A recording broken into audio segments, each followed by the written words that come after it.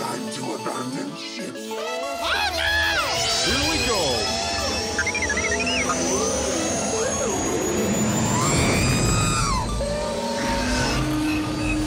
Can I persuade you to join us for a drink?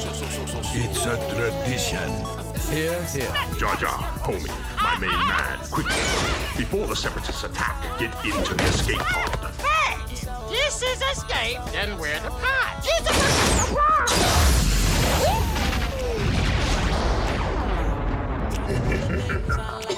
Welcome back to Star Wars Escape Pod. Man, it's been a while. It feels like it's been a while because it has. I've been away for a few weeks, and all the episodes that have been dropping over the last couple of weeks has just been things that Blake and I recorded for this big long trip to a galaxy far, far away. And we got Darian and Ben joining us on the podcast tonight, possibly appearance with Ellen as well.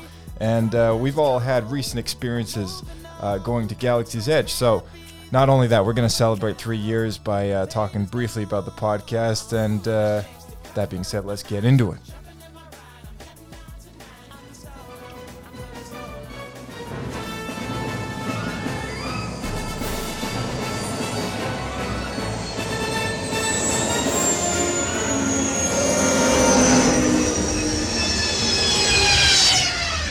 Another happy landing. All right, welcome back to the podcast, guys. Thanks so much. It's great to be back. Chut chut, is that what they say? That's right, chut. This is my first time actually like in the physical presence of the new podcasting room, and I feel very, very cool. You might know I sound a lot better too. Yeah, we've renovated the podcast. It's a bit better in here. We got things on the walls now, things on the shelves. We got a big on-air sign. Yeah, I remember when it was like 5 people sharing a mic during the Mandalorian discussions, and now I got my own. Yeah. Well, right now it's in the afternoon right now, so where we are recording in the escape pod. So as they would say on Black Spire Outpost, rising moons, or what else would they say? Bright suns. Good morning, afternoon. Either one of those would work for this time of day. But before we talk about Galaxy's Edge, actually, we got a bit of a celebration because as of August 30th, we just hit 3 years of Star Wars Escape Pod. So, yeah. That's right. Where's the audience? There it is. Incredible. There it is. So I figured we'd start off by just talking about maybe our favorite memories, any particular favorite episode, sub-series, perhaps something that was said at one point that changed a perspective or really unlocked a new understanding. Just kind of what kind of memories do either of you have that may pop up when you think of Star Wars Escape Pod? 3 years now. I mean, I have a couple. I can start. I think the biggest thing, I said this before, the biggest thing I've taken away from this podcast is if I have children, they will be watching it 1, 2, 3, 4, 5, 6. And I remember listening to the podcast. I was buying an NES from a guy on Craigslist, and I was meeting him at a mall, and I'm there waiting in the rain in my car, waiting for this car to show up. I'm listening to the podcast, and I hear the argument of Josh saying, the emotional impact of Anakin turning to the dark side is better than the emotional impact of Darth Vader being Luke's father. And I was like, holy crap, he predicted my argument, and I was like fully like, there it is, just changed my mind, and now I go on to preach the truth to other people. I love it. That's great. I've got to give you the audience on that one. Thank you. Audience choice. Darian, what about you? I think, Ben, I don't know if you can relate to this, but I just feel like multiple times, I've only been on the show a couple times, but every time I'm going on, someone tends to ask me like, oh, what are you doing tonight or something? And I'm like, oh, I'm going on a Star Wars podcast. And it's just like so random. That, like, You're like, what? There's a Star Wars podcast out there?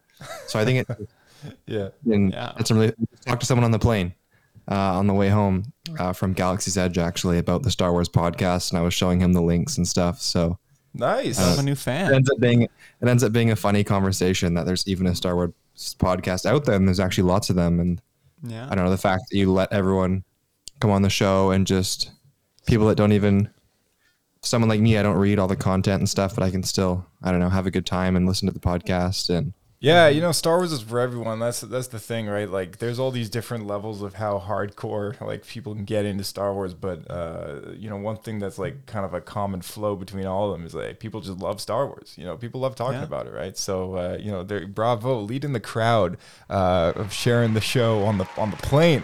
You know, telling people about it.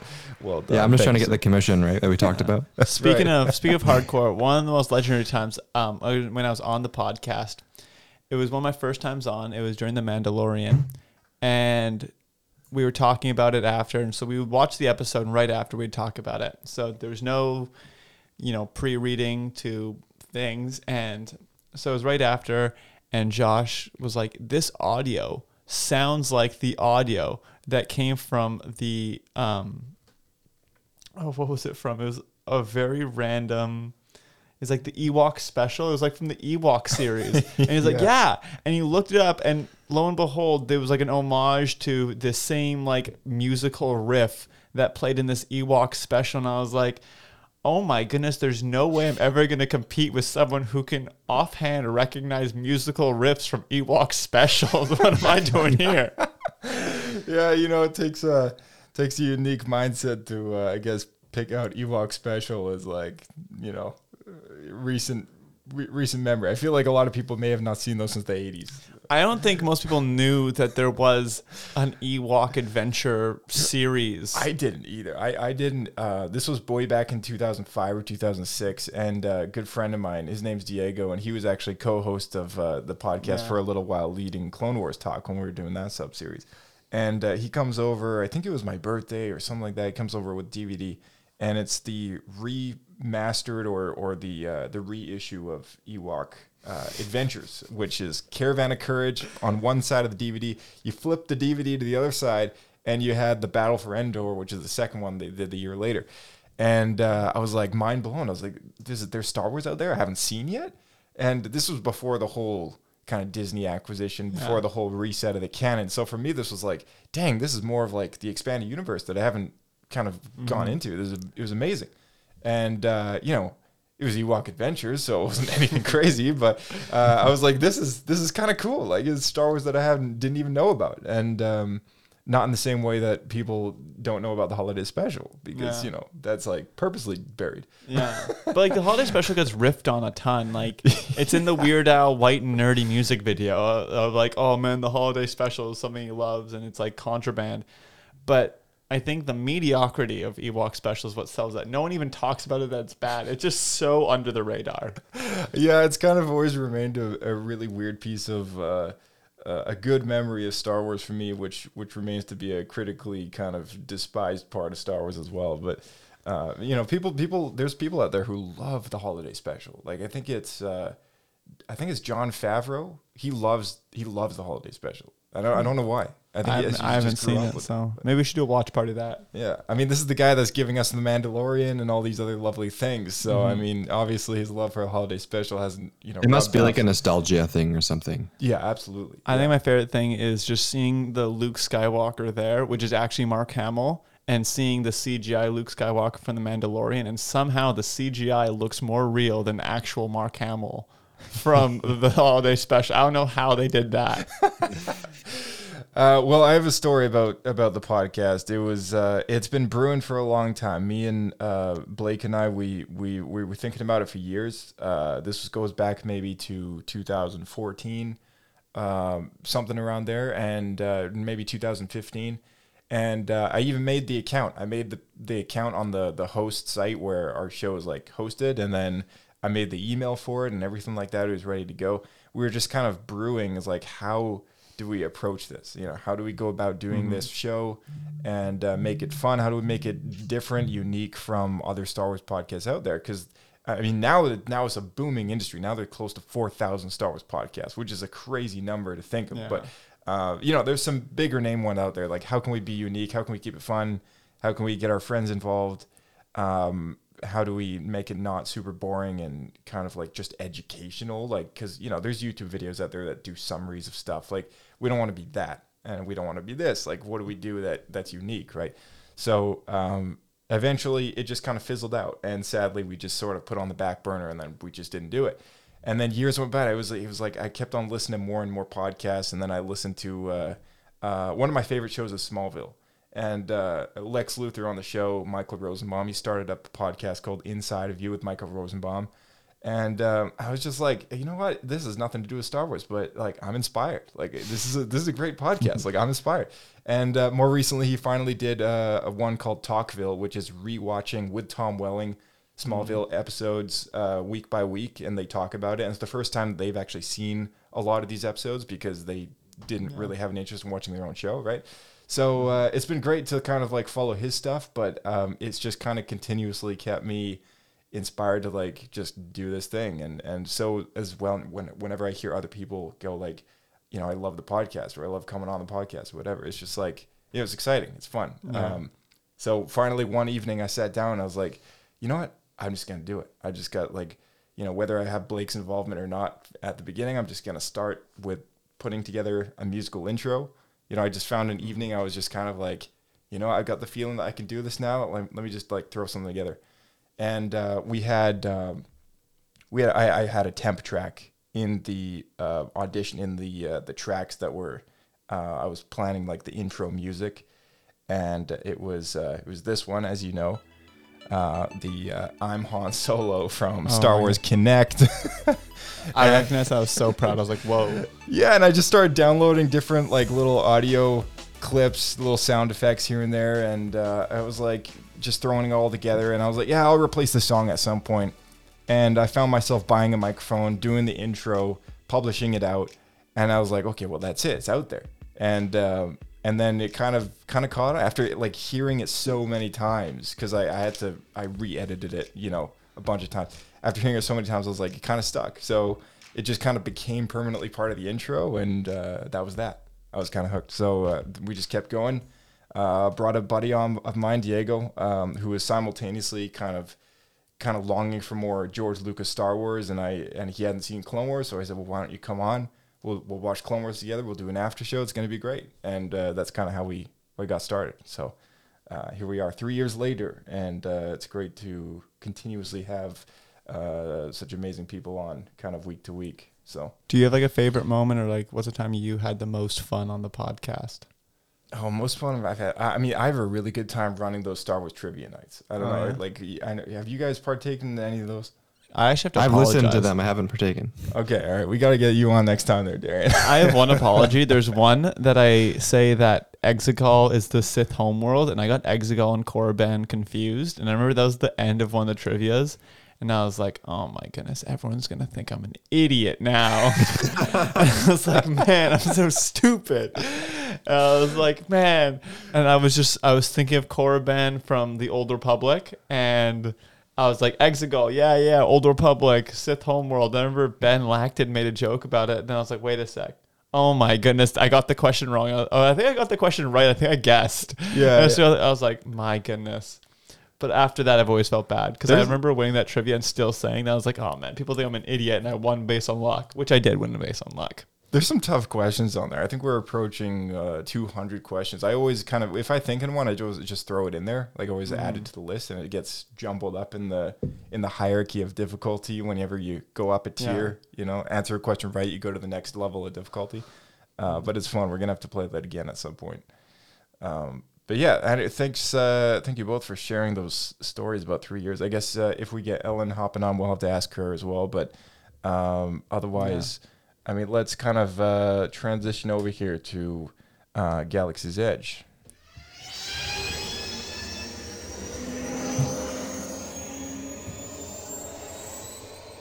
All right, so I've got a document here which has a variety of points that I wrote down for Galaxy's Edge. Numerous amount of things. So I'll just kind of start and work our way down to the part. Were you taking notes while you were there, Josh? I actually was, but the part that I wrote down here is actually just a brief intro to Galaxy's Edge, and then we'll get into the part which involves both you guys and everyone listening at home.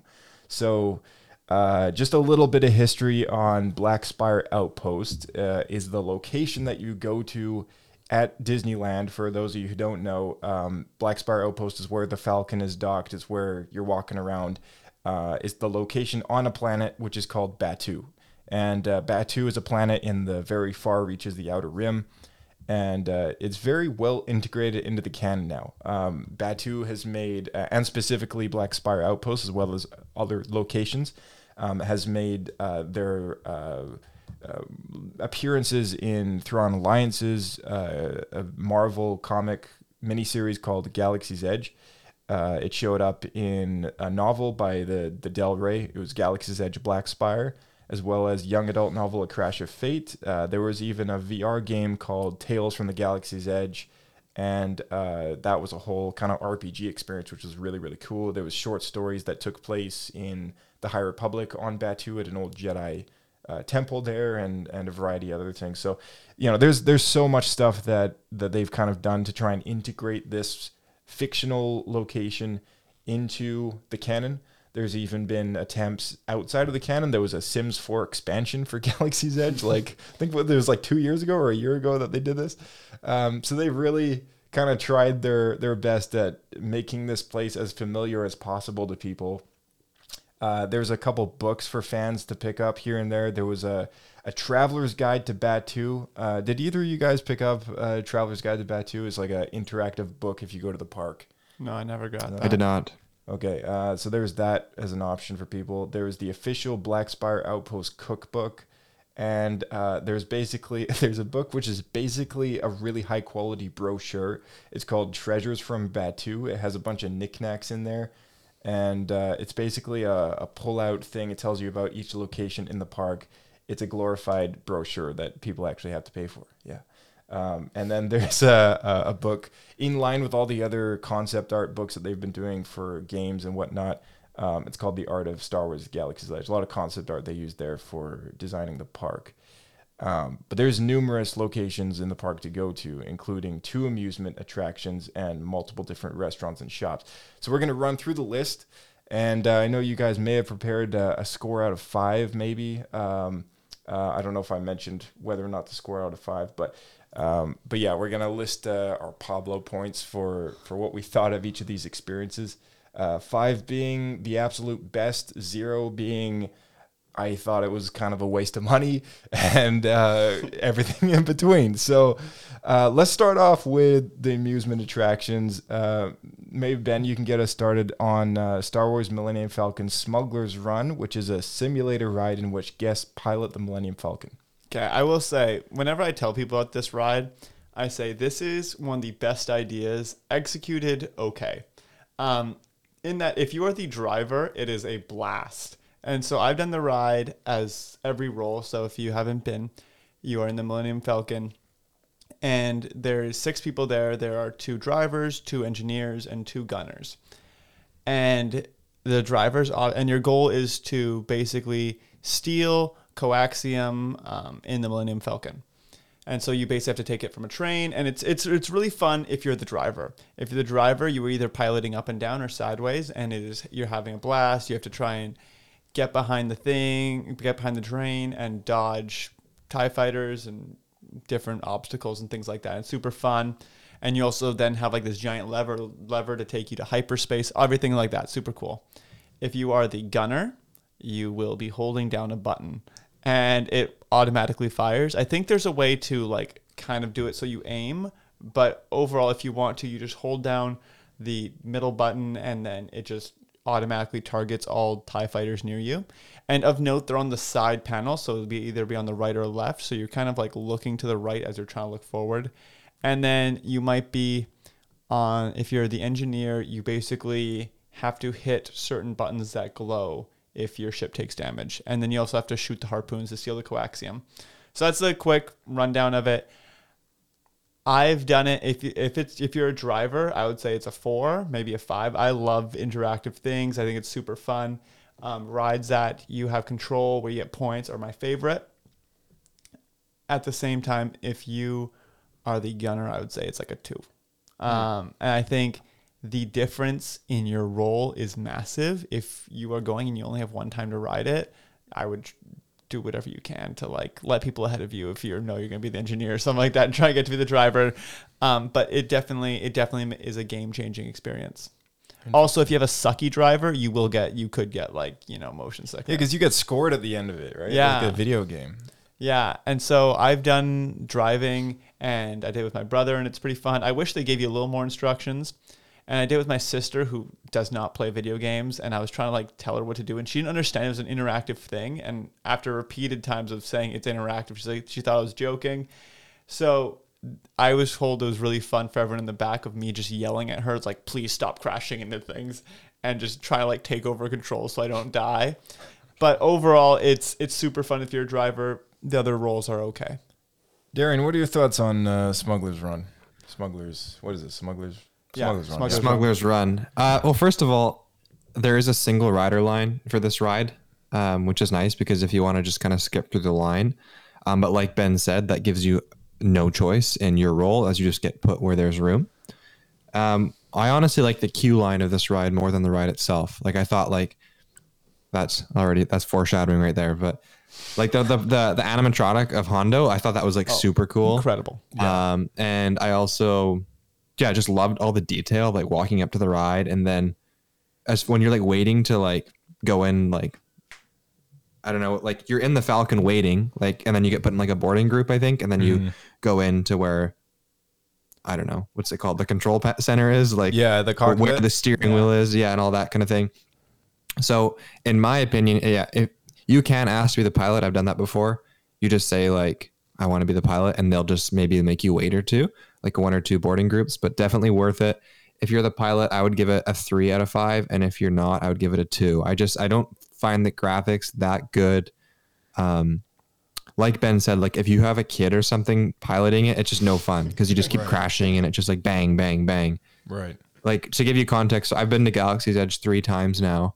And on this most recent trip, I didn't even bother going on Smuggler's Run. And just Gotcha. Yeah. Oh, I think something happened with the connection there. Oh, I think we lost him. Oh, rip. I'll talk a little more on the queue while Josh figures that out. If you have the Disney Play app, throughout the line, there's kind of like crates because you are, doing an illegal shipping operation. So there are crates where you can like scan, and there's a little mini game throughout the line, which is kind of cool. Usually the Disney Play games are like pretty boring, but this one was probably one of the better Disney Play games going throughout the line, so that was kind of cool. Of note, just adding to the line was definitely really cool. My other sister, when we were in Disneyland, asked me if the Hondo animatronic was real, and I was like, whoa. You have not been to parks recently. Yeah. It is a really impressive animatronic. Yeah, it is a very impressive animatronic. They got the original guy to do the voice and everything like that. But I was watching his robe because he wears like that red cloak, right? And obviously like seeing an animatronic that is just wearing clothing and stuff is so cool because like whenever he moves, like that it's just like moving like as he's kind of doing his thing, right? So I don't know. I was just like, wow, it just looks so real. Like it's great. So. The interactive windows, you see the Falcon kind of coming and docking, right?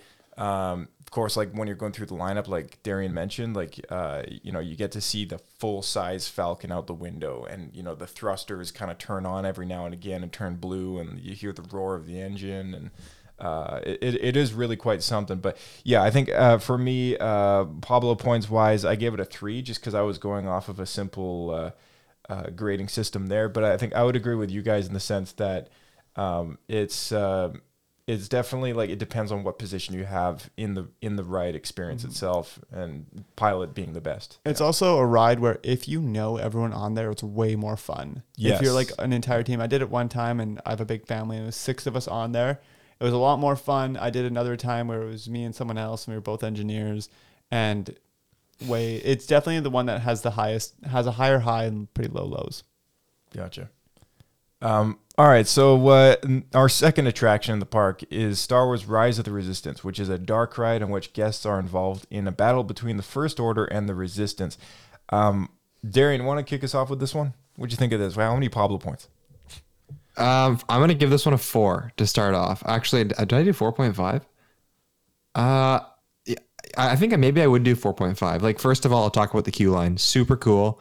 Well, the beginning part, you just kind of threw it like in some sort of a cave kind of thing. And in Orlando, you're thankful because you're out of the sun. And basically, if I remember correctly, you end up boarding a ship. That's why are you in the ship again? The first ship you board. So you go through this room where Ray and BB-8 kind of brief you on a mission, and Yes, Poe right. Dameron, Poe Dameron is there as well, and he kind of mixes comm system, and his X-wing is sitting out on a landing platform that you have to walk past to a shuttle. And when you get on the shuttle simulates as like it's taking off, and Poe is actually behind you, and it's through the windows. It virtually shows him also, flying off, and it shows him on the video screen on a different monitor somewhere. And Yes. it's amazing. Like the whole simulation of the shuttles. Amazing. I guess it's important to know that there's one room where you go into, because like Disney's big on like their queue room. So there's one room where it's like Ray and she's kind of briefing you, and then you go into the shuttle. Are we allowed to do spoilers? Spoiler alert. I think we can safely. Yeah, because this kind of- one's definitely a little more spoilery than. Yeah. Yeah, it's not about the experience. This one's kind of the storyline's cool. Yeah, that's a good point. Yeah. So basically, The hologram, once you're- the hologram yeah. Ray. That was cool. The hologram effect Yeah. paid off really the, well. hol- actually. the hologram looked great, and then even what was the guy's name in the shuttle? General something. General The guy in the shuttle was I forget his name. Carr or he's something. General Carr. I the don't know, Mon something. Cala guy, Yeah. the calamari Yes. guy. Yeah. Yeah. It's a trap. Yeah. Was it Akbar? No, it wasn't Akbar, Yeah, but it was the same species. Yeah, it was a Kala, but I don't know. Also looks super good. Nine but- Nine Num is also a co-pilot in that ship, which that guy that's like, on the Falcon in the Return of the Jedi. Yeah. Anyways, then you get captured, and what's cool is like when you get captured and they open up the doors, it literally feels like you're in space. Like there's like tons of stormtroopers, like maybe 30, that do like their fingers move and stuff. So like they are animatronics. And then there's like a big door with like TIE fighters flying by and stuff. That's the coolest part of the ride, I think. in the my opinion. simulated part of space where it's like ships are flying by and the star It field. literally feels like you're in Yeah. space. And then like Smuggler's Run, you get put into like boarding groups. There's some more waiting. And then, you end up going on the ride, and it literally feels like you're like going through a spaceship. You see like so many familiar characters. Like you keep running into Kylo Ren, and Finn is there, unfortunately. And it's just, Oh, you like Finn?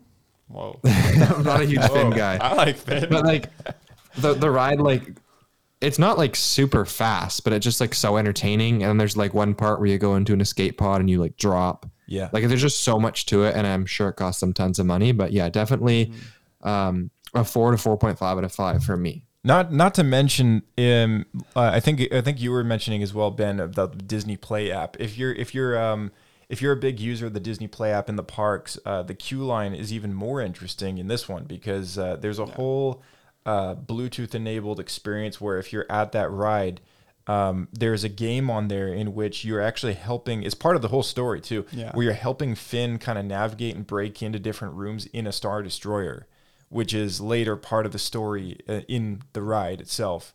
And you're helping him hack open doors and stuff by doing little jigsaw puzzles on the app and a variety of other things. There's also things to scan, like the cargo boxes all throughout the queue of the lineup. So if you're a big avid user of that, you'll find enough things to do while you're standing in the, hour and a half long lineup that it takes to get through there. But I would probably give it. I actually gave it a 5 on my score system. So I thought it was just great. The queue, the ride itself, the various simulated parts of the queue, all the way to the very end. I thought it was fantastic. Yeah. What about you? I want to see a video of you riding that ride for the first time. Probably a big smile on my face like an I idiot. I can only My favorite imagine. part of that ride, though, that didn't get mentioned, is throughout the park, they're kind of in character-ish to varying degrees. But when you're in the lineup for this ride, I've taken a couple people who it was their first time and they might be new to Star Wars or new to parks. And the question you will always hear is, when did the ride start? Because as soon as you're in that first movie room, first showroom, the experience is just turned on. It's not like a showroom. You go back to a generic lineup. It's like The people are in character. You're moving to a ship. And it just feels like this is one seamless experience. That being said, I like going fast, and I like to go to my parks to go fast. And I'm a little more of a thrill seeker, so I'd still give it a 4. I would say like I would be about the same. If I'm the pilot on the Smuggler's Run or taking this one, I would value about the same.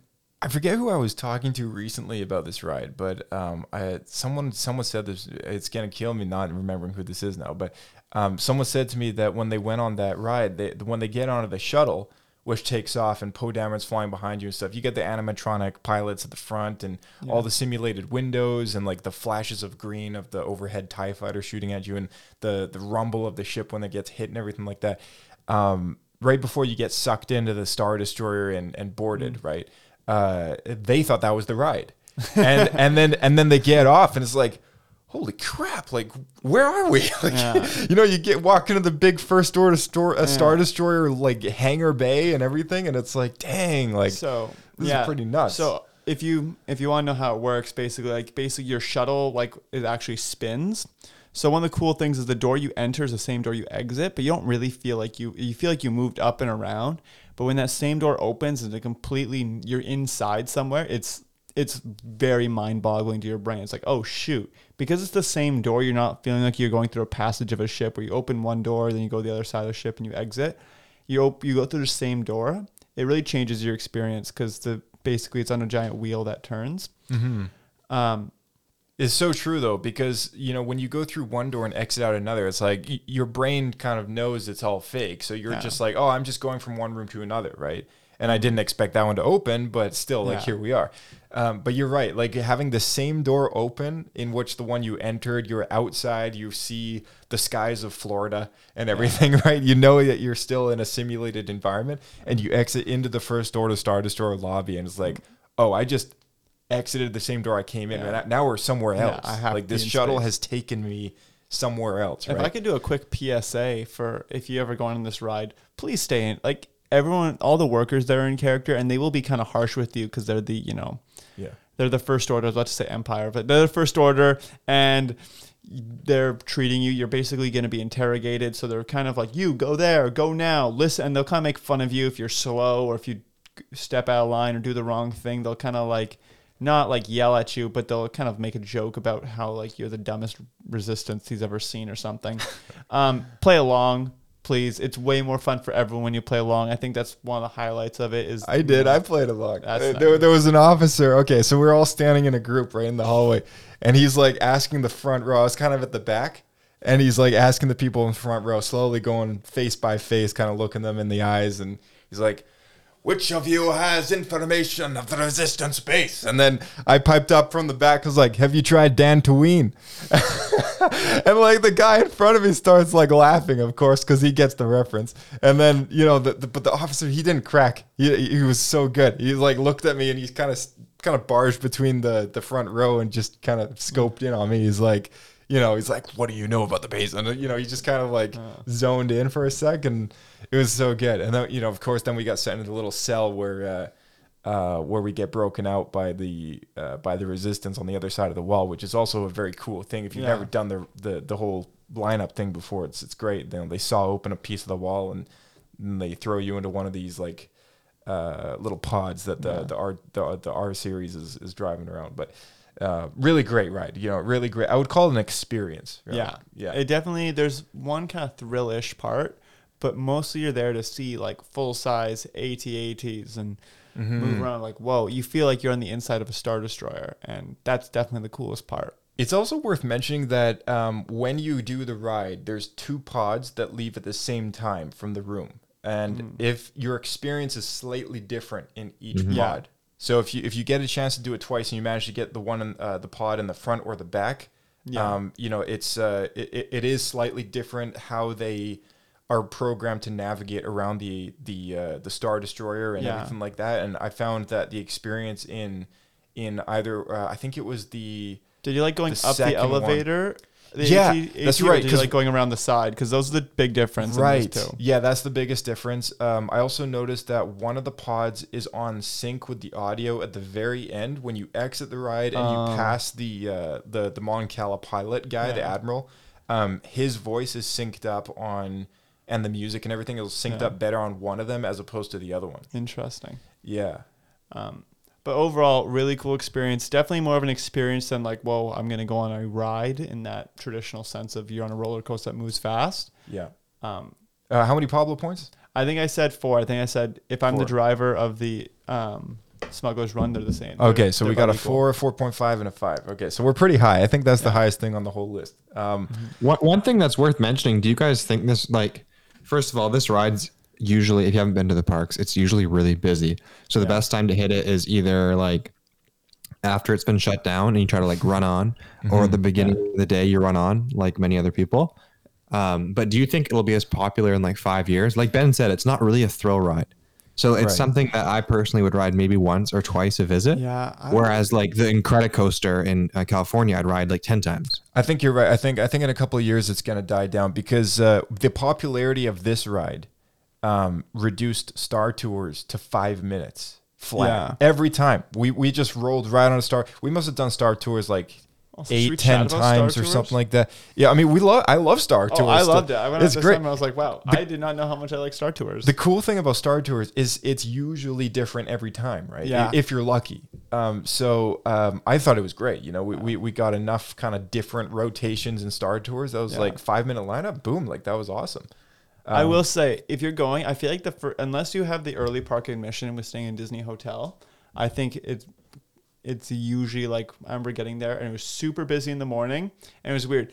Everyone, the first thing they do when they went to Hollywood Studios in Florida was go to, because Galaxy's Edge is the coolest line there, was go there, hit the coolest ride, which was Rise of Resistance, and then immediately go to Smuggler's Run. Right. And it was weird because you saw like 150-minute wait go right from there to the other ride. So I thought in the afternoon, like toward the evening, it might have been better after everyone's ridden at once because that's when Dies people down are a bit. going. Yeah. Yeah, we managed to sneak on right before closing, and I think that's kind of the key. If you put it off all day, you can get a much shorter lineup with Rise of Resistance, but then you can only do it once in the day, right?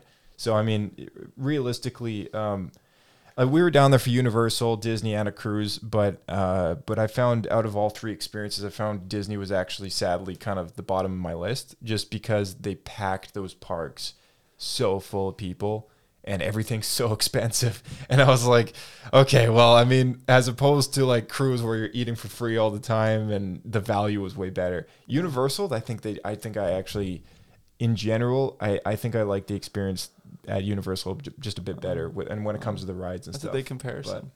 But yeah, I would say Rise of Resistance, really fun ride. Yeah. Not a thrill ride per se, but it's an impressive ride. I think it's one of those things you get off and you're like, whoa, that was an impressive ride. I cannot believe they built that. Yeah, absolutely.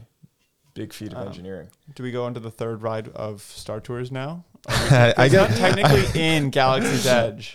it's like yeah, I guess On the it's technically outskirts. just Yeah. on the outskirts. Yeah, well, yeah. Just briefly, what do you guys think of Star Tours? I mean, how does it hold don't- up today?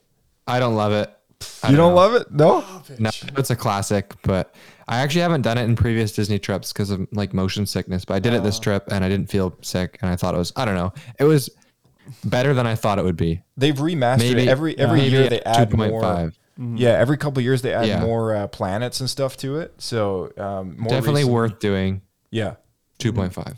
2.5. Right? When I was on it this time, so I went on it many years ago because it's an old ride, right?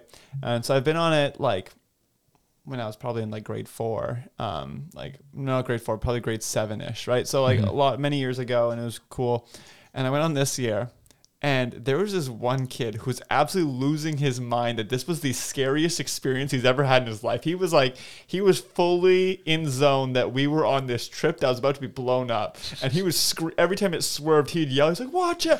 And I will say that did improve it. That did change my Just vibe. super in character. Oh my goodness! He was like, "We're gonna die." I was like, "Dude, it's Star Tours." It's Star Tours.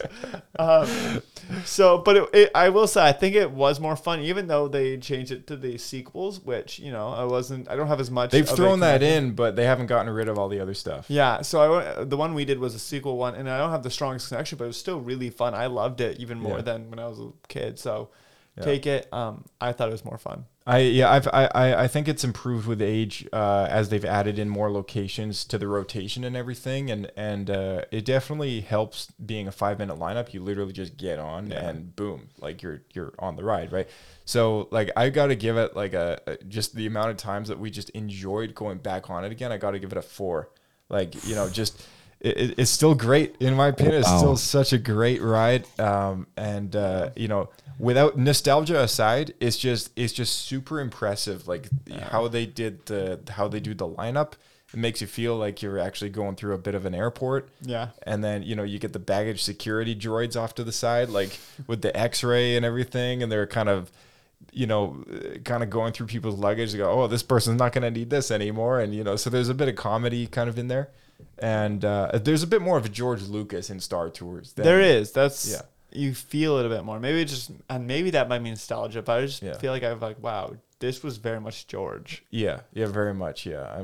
So I mean, I still like Star Tours a lot. We got we got the Rise of Skywalker showing up in our rotation. So we had that big water world that the Death Star 2 is like kind of crashed on. So we had that location. We did have a lot of Phantom Menace. We had all of Naboo, which is a great one because you get submerged underwater. And that's awesome. and the fish start coming after you and everything. It was really cool. So we had that, and the crate from Last Jedi. We had the battle over Coruscant from Episode 3. We had a lot of we went on it over and over and over again for a bit.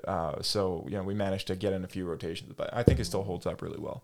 Yeah. All right, let's move on to kind of the other restaurants and shops in the park. And we don't need to go super into detail, but if you guys have any kind of standout experiences with that, feel free to mention it. We'll start off with Oga's Cantina, a restaurant to sample custom drinks and snacks. Ben, you want to start us off with this one? I actually didn't get to go this one. I don't really drink alcohol, and my wife who I was with is gluten-free and didn't have any gluten-free options. And there's one thing about this place is that there's a lineup to even get in. Which, you got to reserve on the app. Yeah, so we were like, I don't know if it's worth it if she couldn't eat and I didn't want to drink there. So that's good for people to know, though. Yeah, so it is of note. It is like a bar with some food, but it is first and foremost a bar. Which we weren't really expecting. And then, so then we didn't end up going. Although I was a little bit bummed of not going. I was like, we should have went, but we ran out of time. There's a lot to do in Hollywood Studios. Yeah. What about you, Darian? Yeah, you definitely, I don't think you have to order. Like you can just go in for the experience. Like you guys said, it is a booking system and I think it will be for a long time.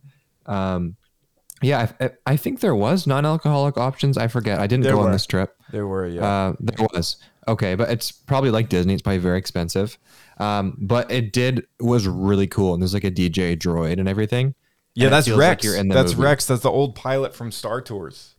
Yes, right. He's like reprogrammed there was some sort of connection. DJ. Yeah, there's like a whole in-universe story about how Rex got there. He's been reprogrammed to be the DJ. And on Spotify, you can look up Rex's playlist from Oga's Cantina. You can find a whole album of music that he plays in the cantina. Yeah, that's cool.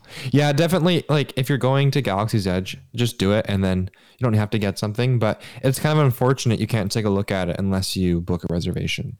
Yeah. So I gave this experience a solid 4, surprisingly enough, because we actually I was there with my wife as well, and we went in thinking we can get some food here, and but the environment was super cool. Like it was a proper Star Wars cantina and everything like that. The bartenders are all singing a jolly song, and DJ Rex playing the music and everything like that. It was really cool. There's Aurebesh all over the place. They handed us a really cool menu, and we actually did end up getting some appetizer dish with ordering some drinks because, we were there. We reserved and waited for it. But slight disappointment being that they don't serve like actual food there. I think the bigger thing for me was we were kind of hoping to get off our feet a little bit, and we ended up being placed at the bar where it's literally just standing. And there's a lot of areas in which there's like standing tables. and should you be so lucky to get an actual like booth.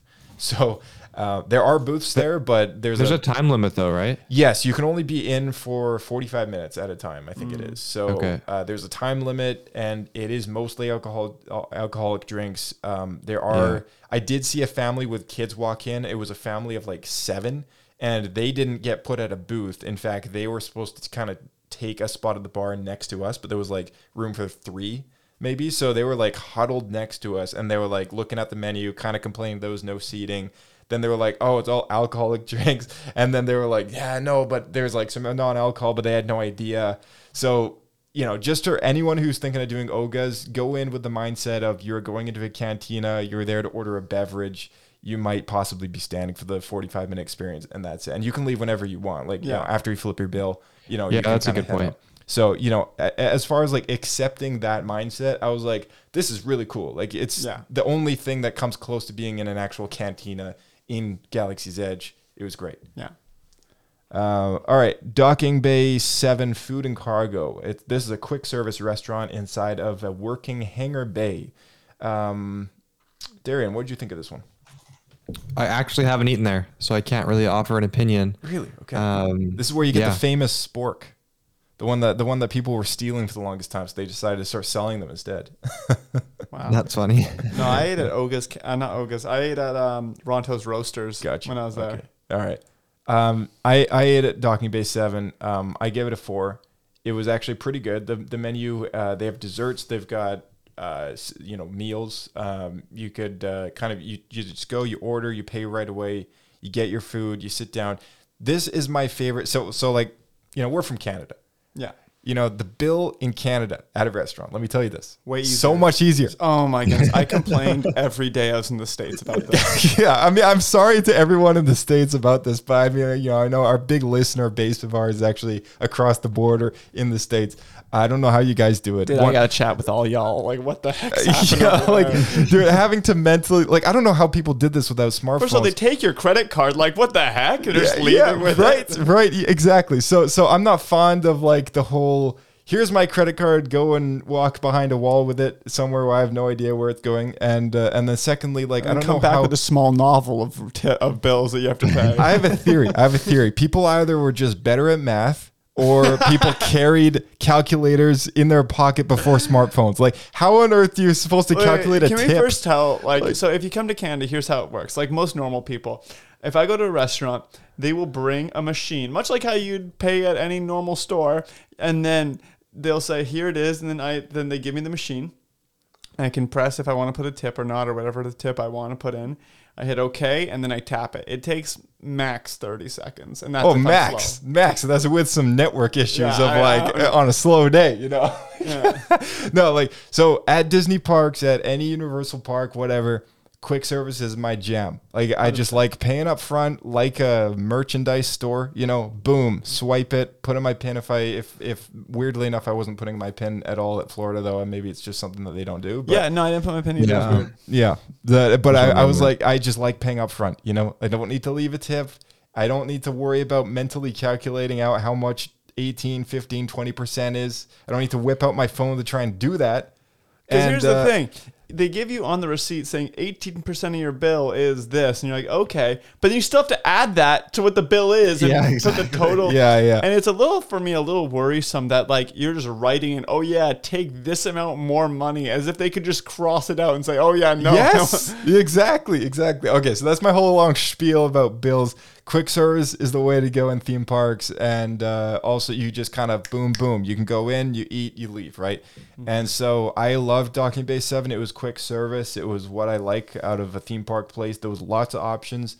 There was dietary friendly options in there, and the experience of being in Docking Bay 7 was actually pretty cool. It was, there's a big shuttle on top of the roof, and it's like unloading cargo down through the middle of like the ceiling, and you're sitting in like what looks like a cargo bay, but there's like lots of shipping containers everywhere. That there's like little like booths, like tables and chairs and stuff all over the place. It was cool. We had a good dessert there. It was like a fiery kind of chocolatey cake, which had like some chili spice in it. So it had some heat, and it was interesting. All the food in Galaxy's Edge, I got to say this about all the food places, great creativity when it comes to designing the dishes. Yeah. So that was pretty cool. Ronto Roasters, a stand to purchase grilled sausage and roasted pork wraps. Okay. What do you First think of of that? all- How many Pablo points? First Ben? of all, How many Pablo points? I feel bad because I came in not knowing what pork rinds were, and my wife said, "Oh, they're like bits of pork," and then someone we know named Kevin loves them, and I was like, "Sweet." I would like we were kind of walking around. I would just love like I thought it'd be like a beef jerky, maybe like a little less dried kind of thing. And if you know what pork rinds are, they're like puffed up pork chips. And I was a little disappointed. I was like, this is not at all what I ordered. Overall, Ronto's Roasters, so first I'll say the atmosphere is like, basically there's a central jet engine kind of thing. That's a pod racing engine. Yeah. Yeah. So pod racing engine over this, I don't actually know what the animal is. Do you know what animal? It's some sort of creature, in the middle. Just It's like some roasting something. Star Wars creatures just, being roasted with the pot. So the atmosphere is kind of cool. It's like, whoa, that's like, there's like, fake meat on a rotisserie that is like, and periodically the engine will kind of like sputter to life and like blaze a little bit, not with a ton of fire, just kind of shakes and like emits light and stuff like that. But it's a really cool vibe. And it's like, oh, this is just feels like what it would be in the Star Wars universe. This is like how I would imagine it. To put it simply, Ronto Roaster is basically like an alien hot dog. Yeah. Very fancy alien hot dog. Yeah, it's like pretty cool. I enjoyed it. Overall, I wouldn't say the food was as well themed. I mean, like when I got I got two things. One of them was significantly better, but I guess I don't really like pork rinds, is what I learned from that trip. Is I just don't like pork rinds as a concept. But especially in the Florida heat, they're very salty, and you're just like, man, I need a drink. But the rest of it, it was like good. Spend food. more money. Yeah, it was just good food. I like it was decent. It wasn't like, whoa, this food is only somewhere in Star Wars. It was just decent. It was meat, and I enjoyed it. What about you, Darian? Or actually, Ben, how many Pablo points? I'm gonna go with like, what's the most bang average, and then plus 0.1 for the cooler theming. But I was like the food felt pretty average. Like 3. Also, if 3. you go mobile order, mobiling order like is just way easier. There's always so many people trying to eat everywhere in Disney World. Yeah. What about you, Darian?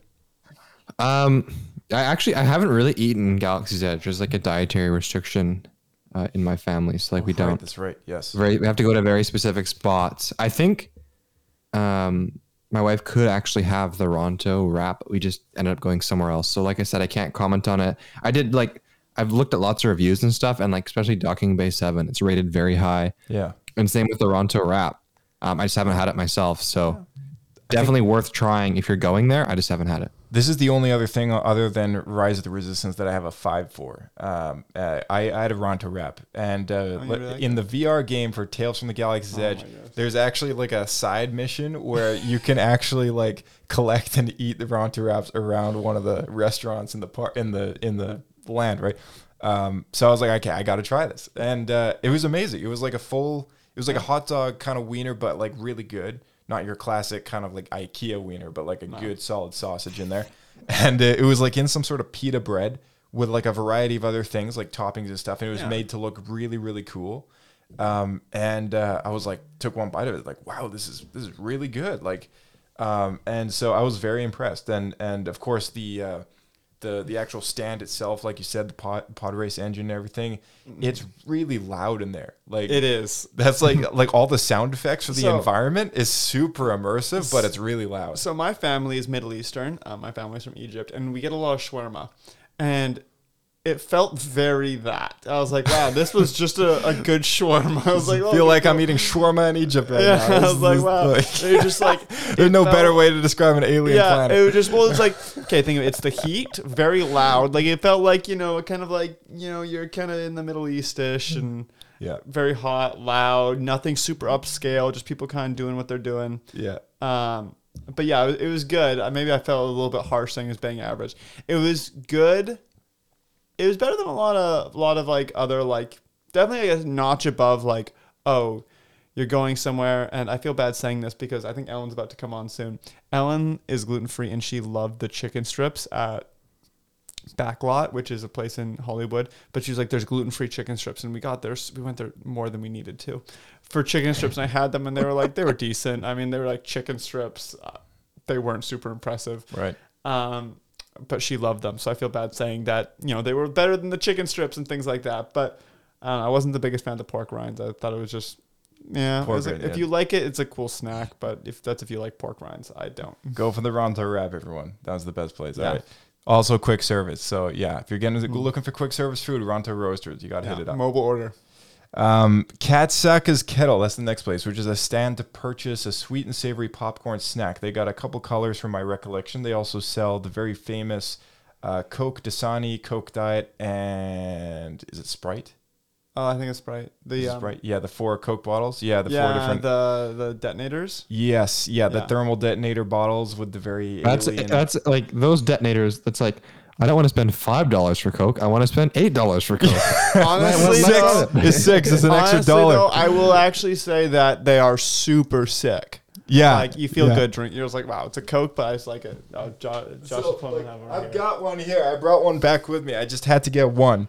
The famous thermal detonator Coke bottle. Not gonna lie, first time I saw it, I definitely thought it was a Christmas ornament.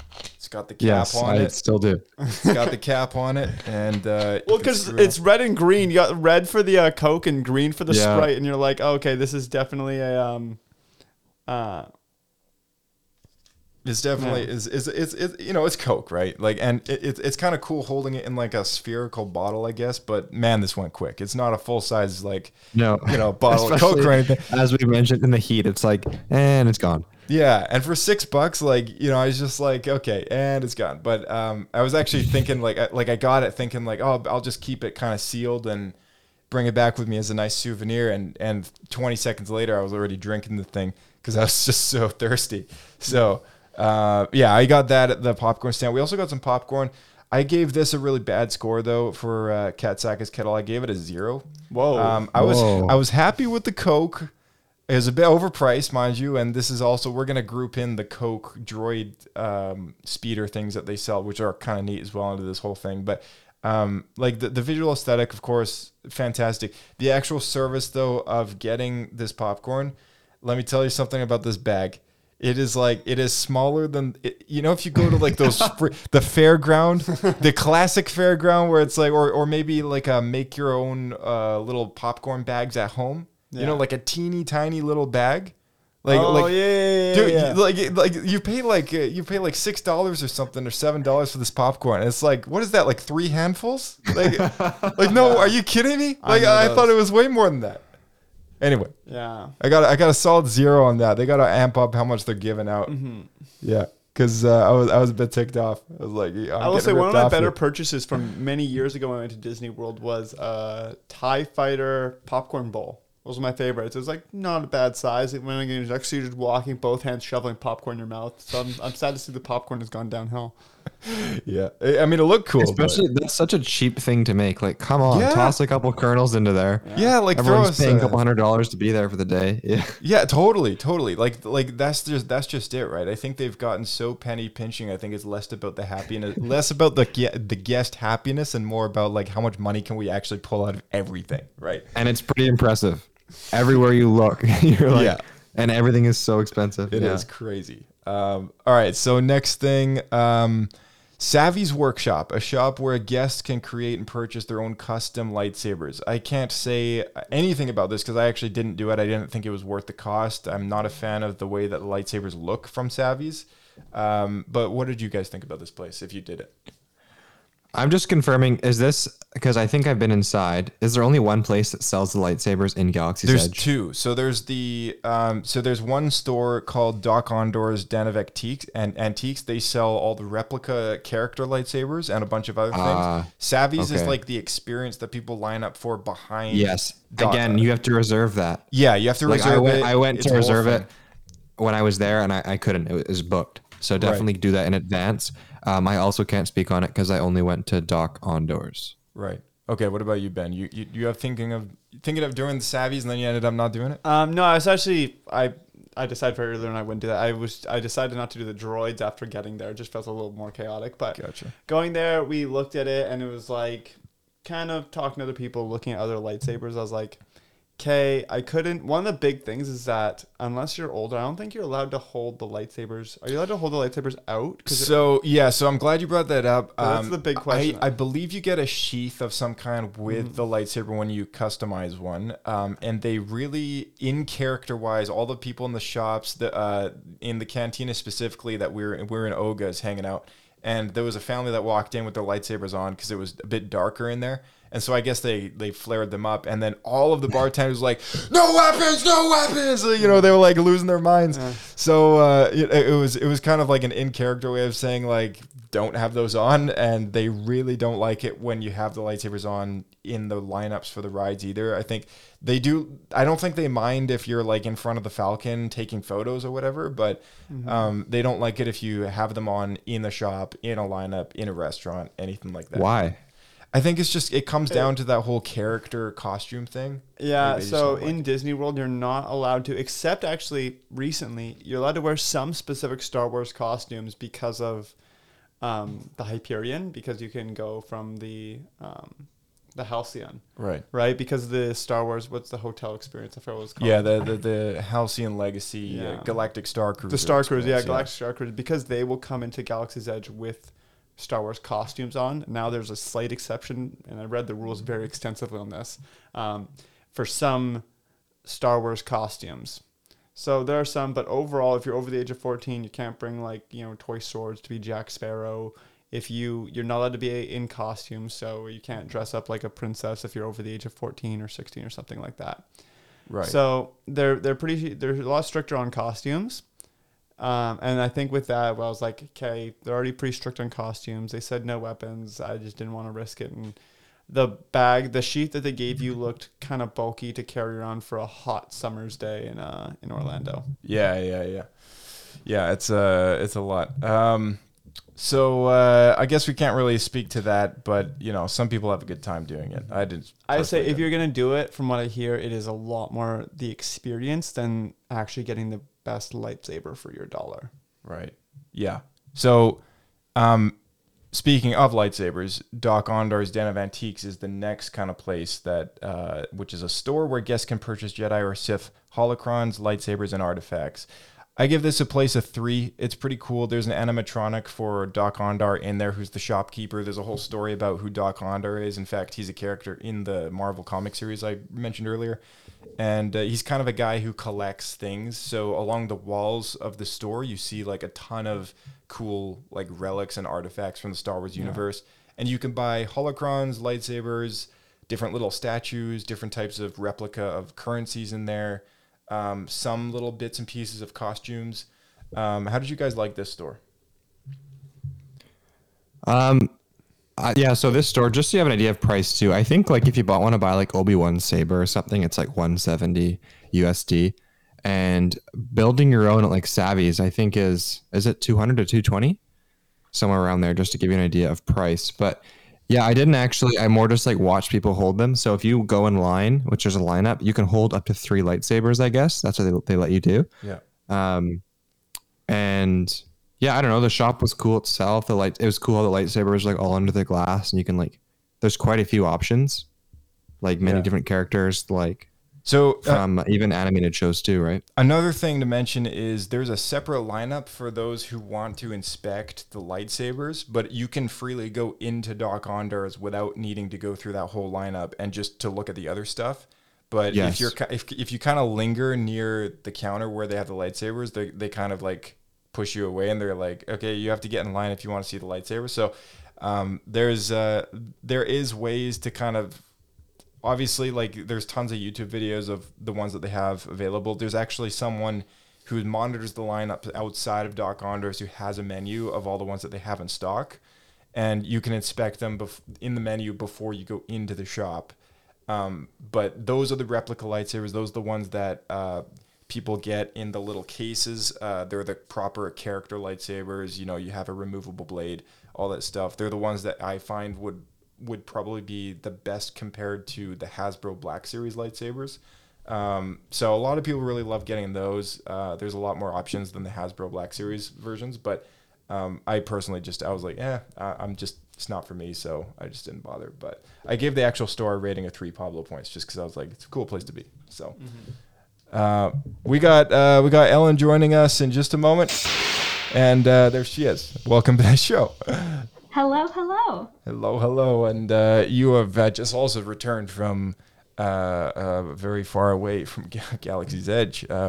We're currently going through the list of locations that people can visit in the park. Do you want to give us a quick hot take on the 2 rides there? Just real quick. Yeah. I thought Smuggler's Run was a more thrilling ride than Rise of the Resistance. Is that a hot take? That is a hot take. That's a different opinion than the general consensus here. So, what did you like about Smuggler's Run? I felt more involved in the story, which I know is the entire point of Rise of Resistance, is you're involved, but because it was a smaller group and everyone had more of a role and responsibility, I just felt part of it, and how you act and respond actually really does affect the ride. Gotcha.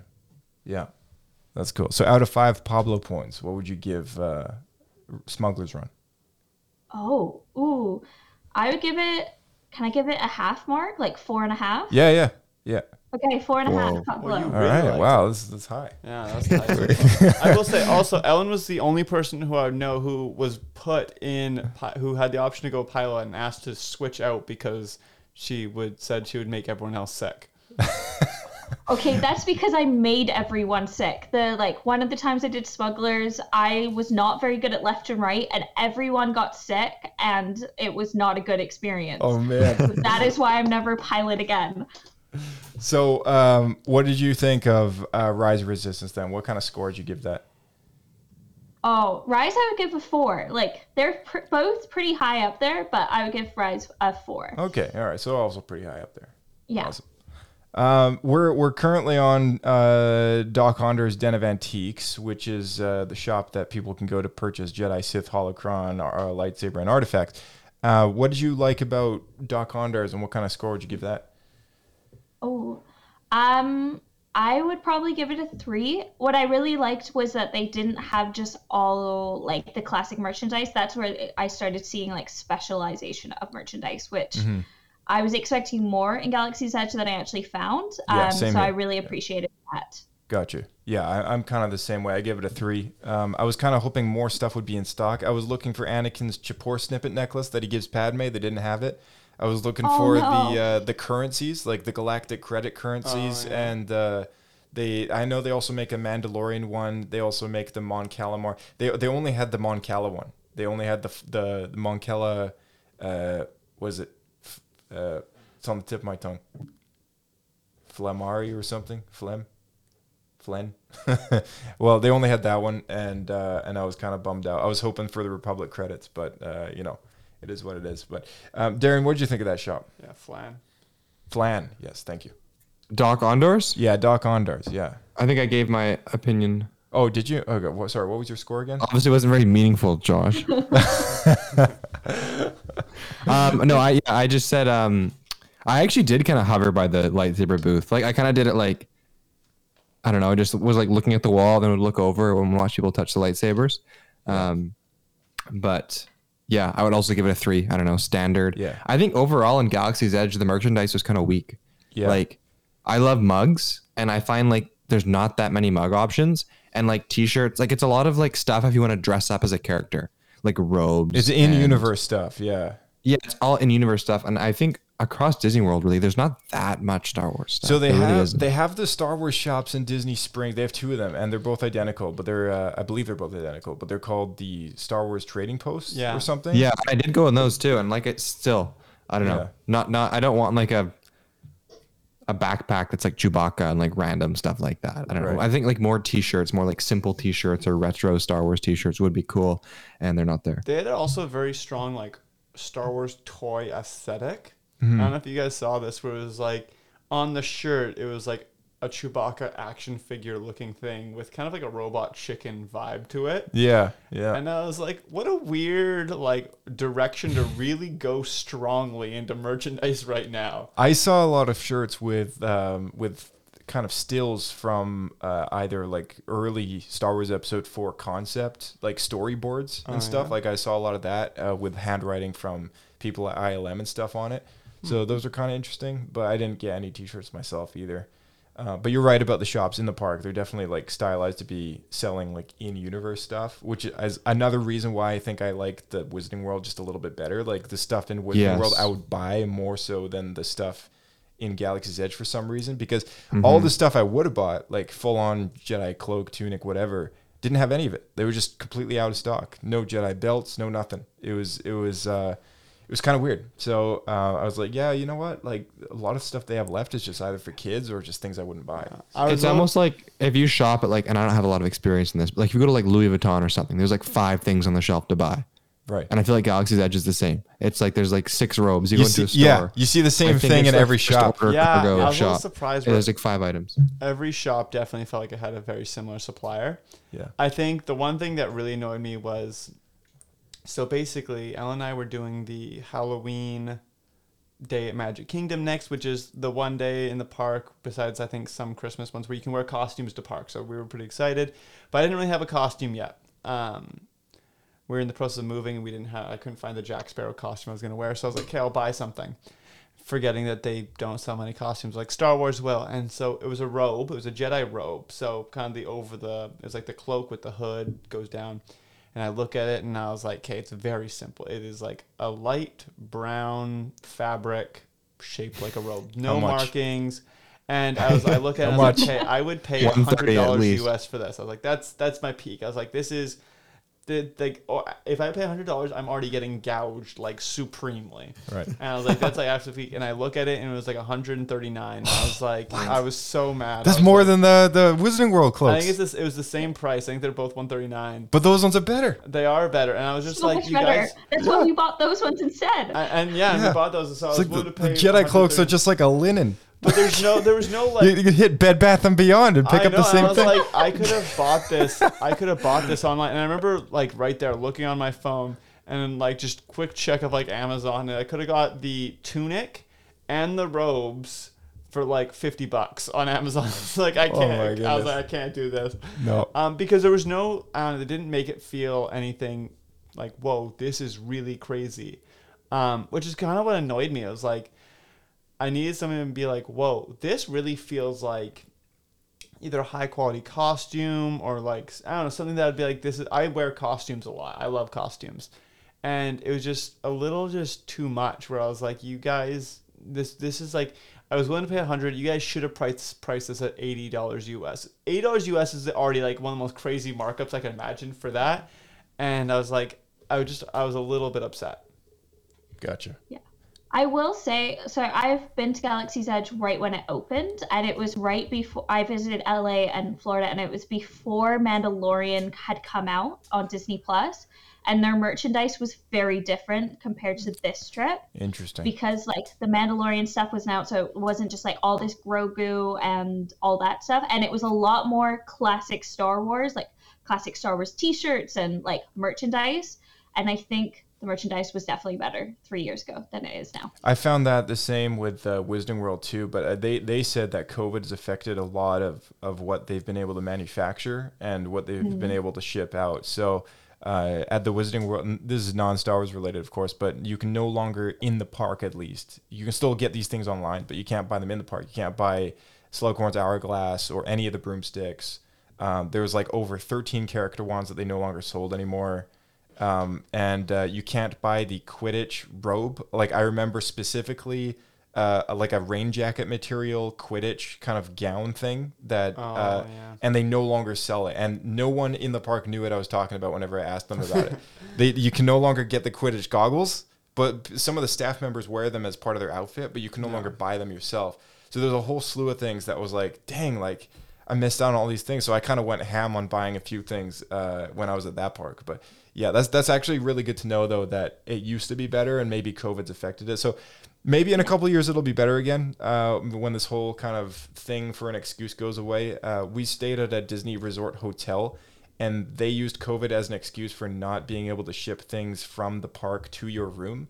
and they Really? said, Yeah, that's weak. That is yeah, weak. it's super a weak really good because perk. they did that. Yeah, it's a great perk. It's part of the reason why someone might stay at a Disney Resort hotel as opposed to a normal hotel, because you can buy big things like maybe a big Dejarik chess table set for whatever amount, $80, whatever it was. But that's a big box to lug around every day, right? Or for the rest of the day in the park. So either you buy it at the end of the day on the way out, or you just, in the old days, you used to go up, say, send it to my room, boom, you'd find it on your bed at the end of the day, right? And at the Wizarding World, they still do that. Like at Universal, they still do that. We were able to do that. We were able to pick it up in the front of the park, at the hotel, whatever we wanted. And they just don't do that at Disney anymore. They're like, no, COVID's killed that. I was like, that really blows. I think it doesn't. I think they are realizing that they're probably they're still getting the money, probably the same money, and not having to do the extra it's a delivery service work. that they And did that they weren't making in any true money penny off, pinching right? fashion. Why Yeah. bring it back if they aren't losing money? Exactly. Like, See, it's all these little things that are adding to all these complaints that I'm seeing online. Like, not to bring a negative tone to this whole thing, but like I just get it now. Like I get it. It's the first time I've been to Disney since the pandemic, since all these complaints started surfacing. First time using Genie Plus, all that stuff, right? So my experience this time totally different than the last time I was there, and I gotta say it's not for the better. But Galaxy's Edge was cool. Galaxy's Edge was definitely, I think, maybe not the peak, but definitely one of my highlights of the Disney World experience. I think in Disney World there's definitely some highs and lows, some annoying things, some really cool things, but I would say one of definitely my highlights was Galaxy's Edge, just walking around. One thing, if I can say about Galaxy's Edge that I have to say was one of my, is Florida has nasty water. Something I learned while I was there, like absolutely atrocious. It's pretty bad. Like in a first world country, I should not be able to be worried about the water I'm drinking, which is something I was surprised about. Vancouver has great water. I'm very happy with it. And one thing that Galaxy's Edge is, so we went to Starlight Cafe, Magic Kingdom, and we were filling up our water bottles. And I took one sip, and it was absolutely atrocious. And in the one in Galaxy's Edge is perfectly pristine water. I was like, wow. Filtered. So if you're ever... it's from if you Batu. ever- That's why, right? Yeah, from Batu Fresh Springs. Yeah. It's not from the Orlando sewage waste or whatever.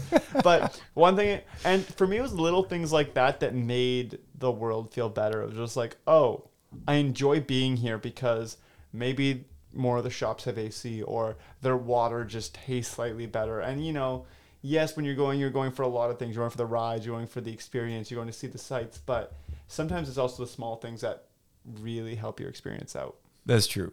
Mubo's Droid Workshop, a shop where guests can create and purchase their own custom droid. I didn't do this, so I don't have no score to give, no opinion, but did either of you guys do it? Busy.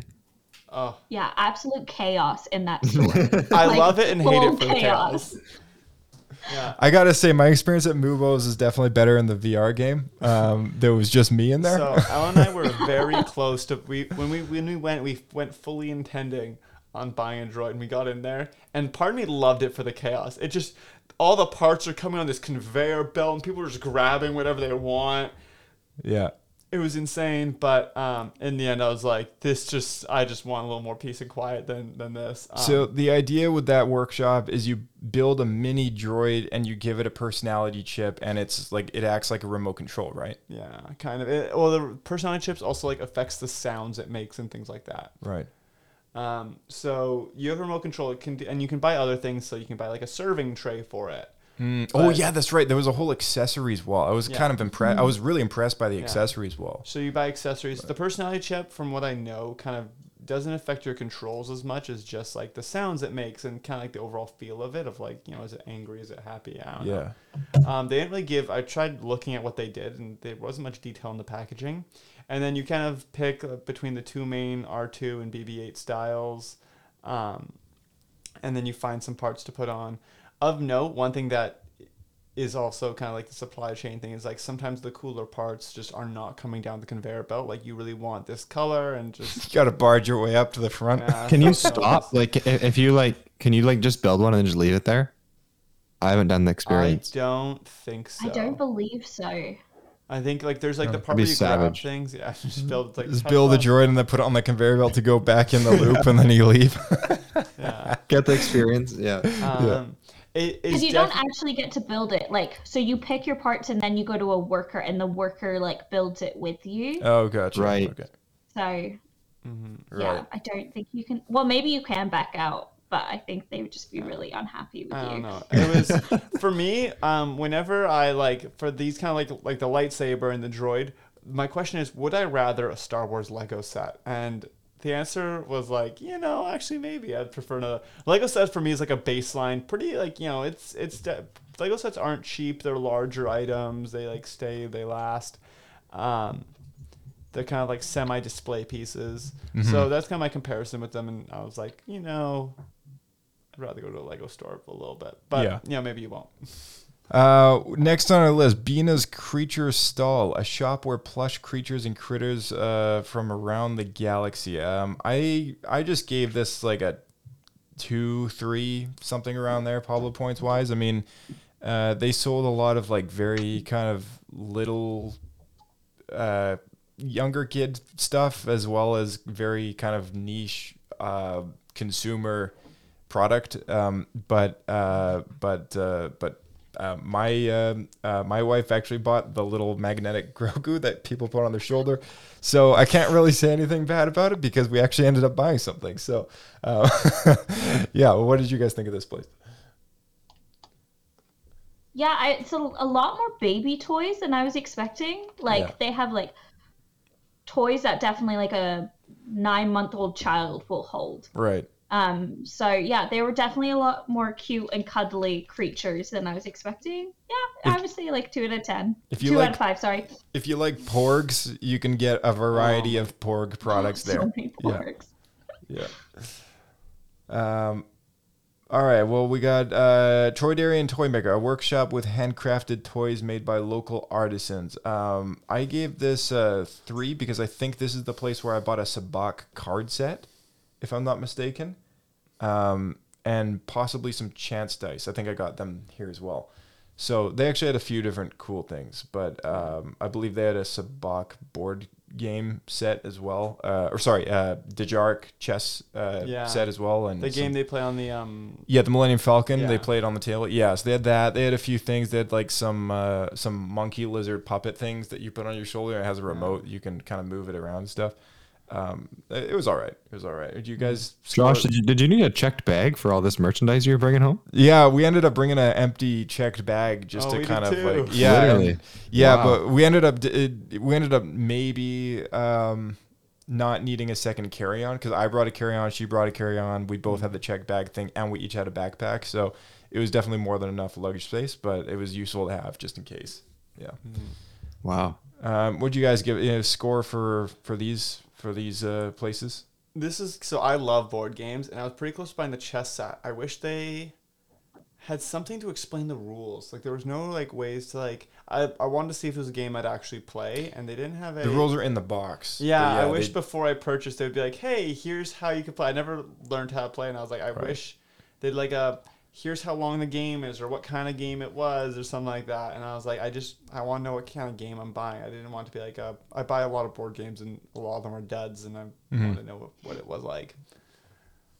Gotcha. Do you guys have anyone have a Pablo score for Venus Creature Stall or Tordarian Toy Maker?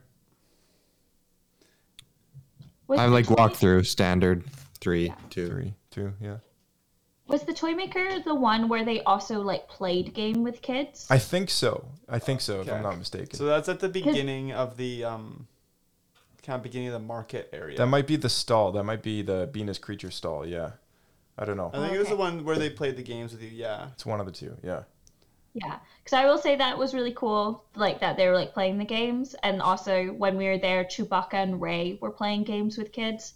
That was just a fun immersive. Yeah. So they're experience. playing like a Star Wars memory game where you have to flip over the things. and Oh, see. yeah, that's right. So basically, Chewbacca was like with some children playing memory with some kids, which was actually really cool. I feel like they wish they did more like character things around.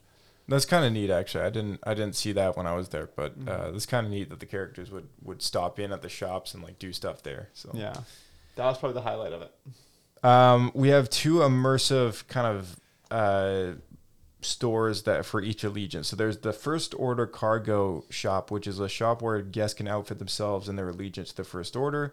I gave it a 2. Resistance Supply, a shop where guests can outfit themselves against the First Order. I also gave it a 2. There was a lot of like little kid costume things here. A lot of younger, like I'm sure it's great for those kids, but there was literally nothing for me, and I spent less than a minute in each of these shops. Okay, they have one kind of cool helmet. They have a Resistance helmet, which is like a fighter helmet. Which I thought was pretty cool. I inspected it, and it's almost exactly the same as the Hasbro Black Series helmet, except the only plus side of getting the one in the Disney parks is you can't really find the Black Series one anymore. So if you missed out on that, you can get it still in the Disney parks, but it's not the Hasbro So one. I thought I like that one slightly more than the First Order one. The First Order one. I really like wearing my costumes, and most of their things were for children. And then I don't think. And I could not get their binoculars to work. They had binoculars. Oh yeah, they had a set of binoculars. Yeah, and they just did not work. I didn't know if it was just my set or I'm dumb or something, but I just no idea. Okay, so like a 3 and a 2. Yeah, I go 3.5, 2.5. I thought the helmet was really cool. There wasn't much else of the other one, but I really liked the helmet. Right, so maybe What about you, Darian? Just walk through standard. Minimal options, kind of like I said before. No mugs. Feels like you're in a fancy clothing store. It's like, no, I don't want a robe. Okay, I'll leave. It was good cover for the rain, though. I think the First Order supply or cargo, is that the one that's kind of like on the outskirts? Yeah, that's the one by the big First Order shuttle, like parked in. Yes. Yeah. There's a big not a garage, but like a big opening where it's really good for when it rains. Yeah. Right across from the milk stand, so Right. I can appreciate that. It will rain. Fair enough. Ellen, you got a score for these, or just kind of a walkthrough? We looked through them. The First Order one had nothing adult when we were there, so that was like a 1 for me because I'm not 5 years old, so nothing would fit. Yeah. The Resistance Supply did tempt me a little bit with their tunics. So that's a good point. Yeah, they did have some tunic stuff. I forgot the tunic. Yeah, they had, the tunics are cool. They had bomber jackets too. Badly priced. Those were like $55, so I thought that was more reasonable. So I would give maybe that one like a 3. Right. Yeah. Right. Alrighty then. Second last, we got the milk stand, a stand where guests can purchase the very famous blue and green milk. I gave this a 1. The actual immersion of the thing was cool, but I paid a lot of money for a drink that was maybe the size of a little kiddie cup that they give you water in at a McDonald's or something. Like, I don't know. What is it? What am I thinking of? I'm thinking of the McDonald's apple juices or something. Apple juice, that like the hexagon or like the one with all the sides Yes. on it. Yeah, the teeny little like transparent With the tinfoil cup. lid. Yeah, I'm thinking of one of those. That's like the size it got. It's like it was gone in no time. I will say I was really close to buying one. I saw the size and I was like, I don't know if coconut milk was like that exciting to me, but yeah. I got the green one. Yeah. And how much is it for milk? Is it $6 or $7.50 or something? Yeah. It's like more than the bottled Coke bottles that you get and that's actually a souvenir you can take home. Here's my question. How's it compared to like butterbeer? No comparison. Butterbeer is way better. I mean, like butterbeer is just. Because I was actually kind of beating myself up about not getting the milk. I was like, I forgot to get the milk. Not to mention the butterbeer you actually get more of. Like you actually get a proper cup. Like also still very small though. Like a cup from Civilization cup. When someone says give me a cup of something, you actually get a cup, not a little sample jar. But yeah, I mean, like I was a bit torn up about the size of it. I was kind of hoping it would actually be like. Give me a cup like what Luke drinks out of. He's got that big, huge plastic thing, leaves the milk stash. Whatever. I don't know. It wasn't great. Yeah, Luke was also drinking straight from the teat. Imagine if they had one of those where you can just like press a teat and just milk comes out and you suckle at it. Yeah. You go to the tea wall. I would have paid $10 for that experience right there. Yeah. Yeah, absolutely COVID safe. Oh geez. But yeah, I mean, it was okay. The actual flavor of the drink, it was like a citrusy kind of milky smoothie thing. Yeah, citrusy is kind of the key element there, which made it kind of weird. But it was interesting, and I at least I got to say I tried it. I paid more for the bragging rights than I did for the actual like pleasure of drinking the overpriced. What do you do with that plastic cup when you're done? Well, it's just a normal tiny cup, right? Like it's the kind of that So do you get. keep it, or are you supposed to give it back? No, it's like a throwaway. Like Yeah, it's like a disposable. recyclable. Like Oh. like if you were to just dig through someone's recycle outside right now, you'd probably find one of these things. Like it's like literally, it's smaller than the Solo cup. It's like this tiny little sample apple juice cup, like that you'd get, like, you know, maybe just a bit bigger than the ones at the dentist that you like, swish around some fluids. Like, I mean, I could go on all day about this, but yeah, I mean, it was definitely not great. Last thing is Black Spire Outfitters, which is an apparel shop to dress like citizens of Batu. I give this a 0 because they had nothing that I would have bought. They were out of stock of all the things I would have bought. And I think this is maybe the place that you were This looking was at the it, ropes. and I was very close to buying the tunic, the cream colored tunic, but as Josh said, they were out of stock on it. But that's what I wanted. This is also where the 139 Jedi robe was that I was kind of annoyed that I was willing to, sell my soul, and they asked for my soul and my firstborn child, and I was like, come on, guys. But yeah, other than that, it was, the stuff there was definitely things that I wanted to look around. Nothing that I was like, this is enough to really get through the, you're paying overpriced stuff. And it has to be like, I did buy a number of things at Disney World and stuff like that, and it had to be cool enough to break through the, whoa, you really don't need this and it's way overpriced. Mm-hmm. So it has to be pretty cool. And not much really broke through that for me here.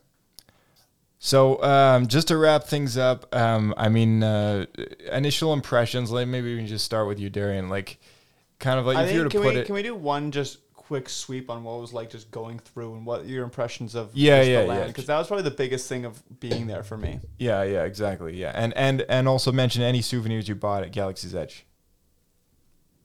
I'll go first, and I'll be quick. 0 souvenirs this trip.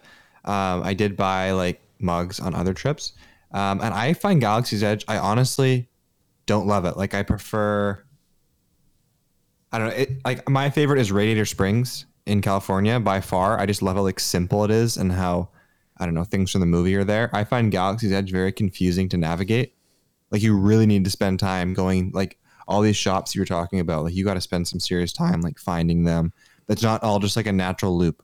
Right. So I would prefer if it was a little more simple. But yeah, no merchandise for me on this trip. All right. And then initial impressions for the park, right? Mm-hmm. Like, or sorry.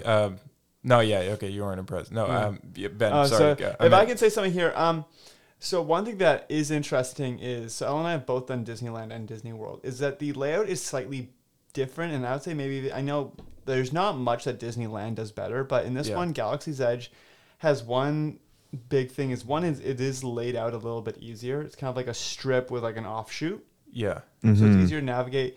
The other thing is that, so there's 2 entrances. One, if you're coming from like Fantasyland, it's a small world. It's a pretty quick, like, oh, you're in Star Wars, like, whoa, it hits you hard. But if you're coming from the other direction, it's like a longer, more gradual immersion, which Ellen can talk a bit more on this, but it definitely, I like going through the other one because I think the way you go into the park is kind of important. And I'm all about like what it looks like when you're on the street and things like that. And so if you look at the Disneyland map, the walk to it is like a lot more gradual. Ellen, do you want to say anything about that?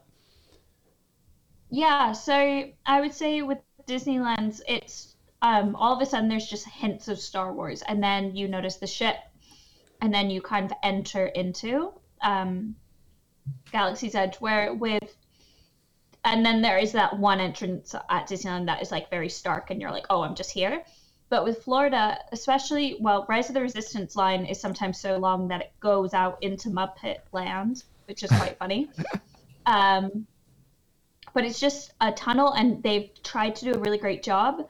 But it's just not that long of immersive into it. And then the other way is from Toy Story Land, which is just like giant toy, here's Star Wars. There's like really no connection between the two, and there's no transition.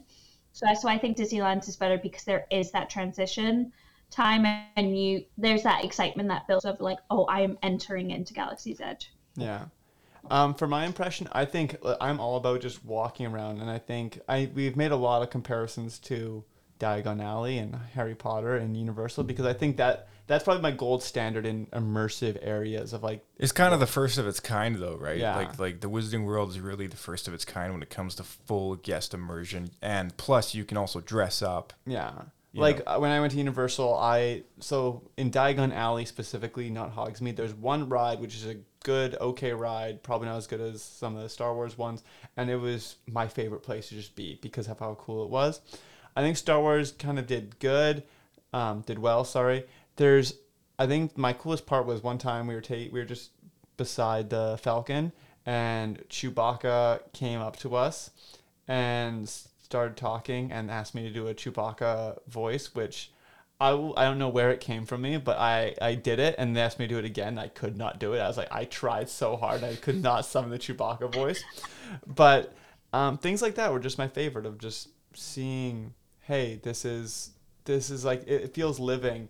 And the comparison I'd make is my favorite thing about when I was in Diagon Alley is at points they would just have like a choir play, or they would have like a little story from Harry Potter. And this one, I wish there was a little more streetmosphere. My favorite thing, actually, Ellen, do you want to tell what happened when Kylo Ren came with us?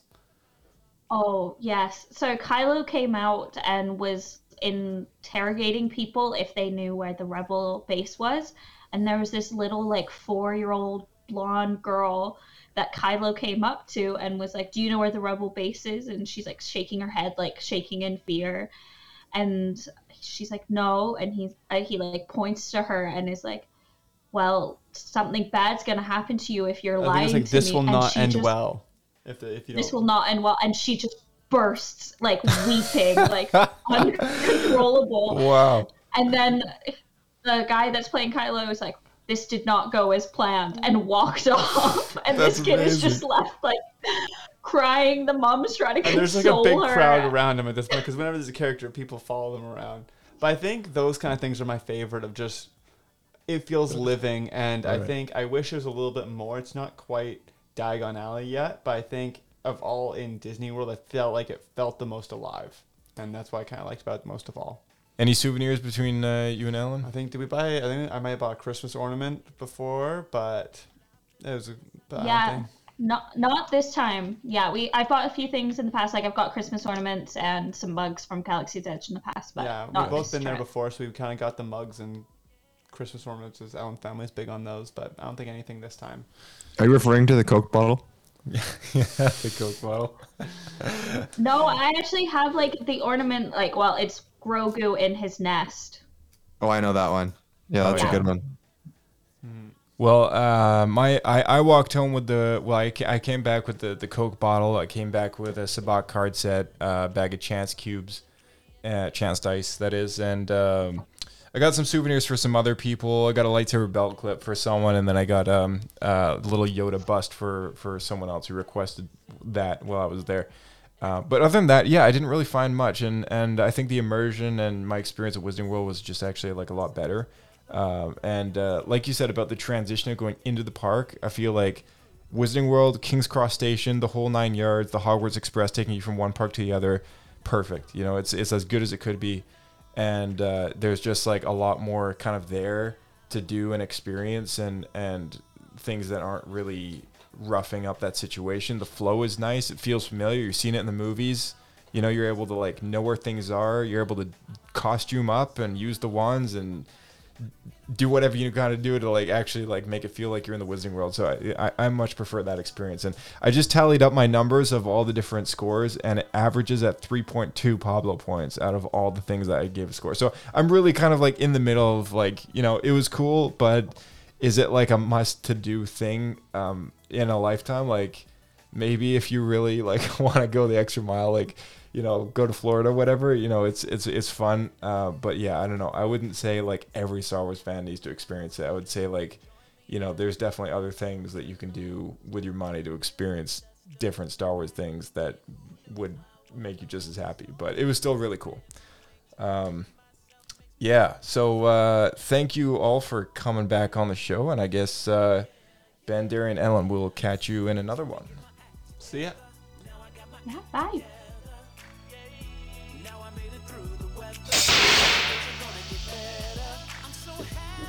All right, and for those of you at home, thank you so much for tuning in. As usual, if you can throw down a 5-star rating for us, share the show with a friend, just like Darian, all the strangers on the airplane. I mean, you gotta hit all audiences, right?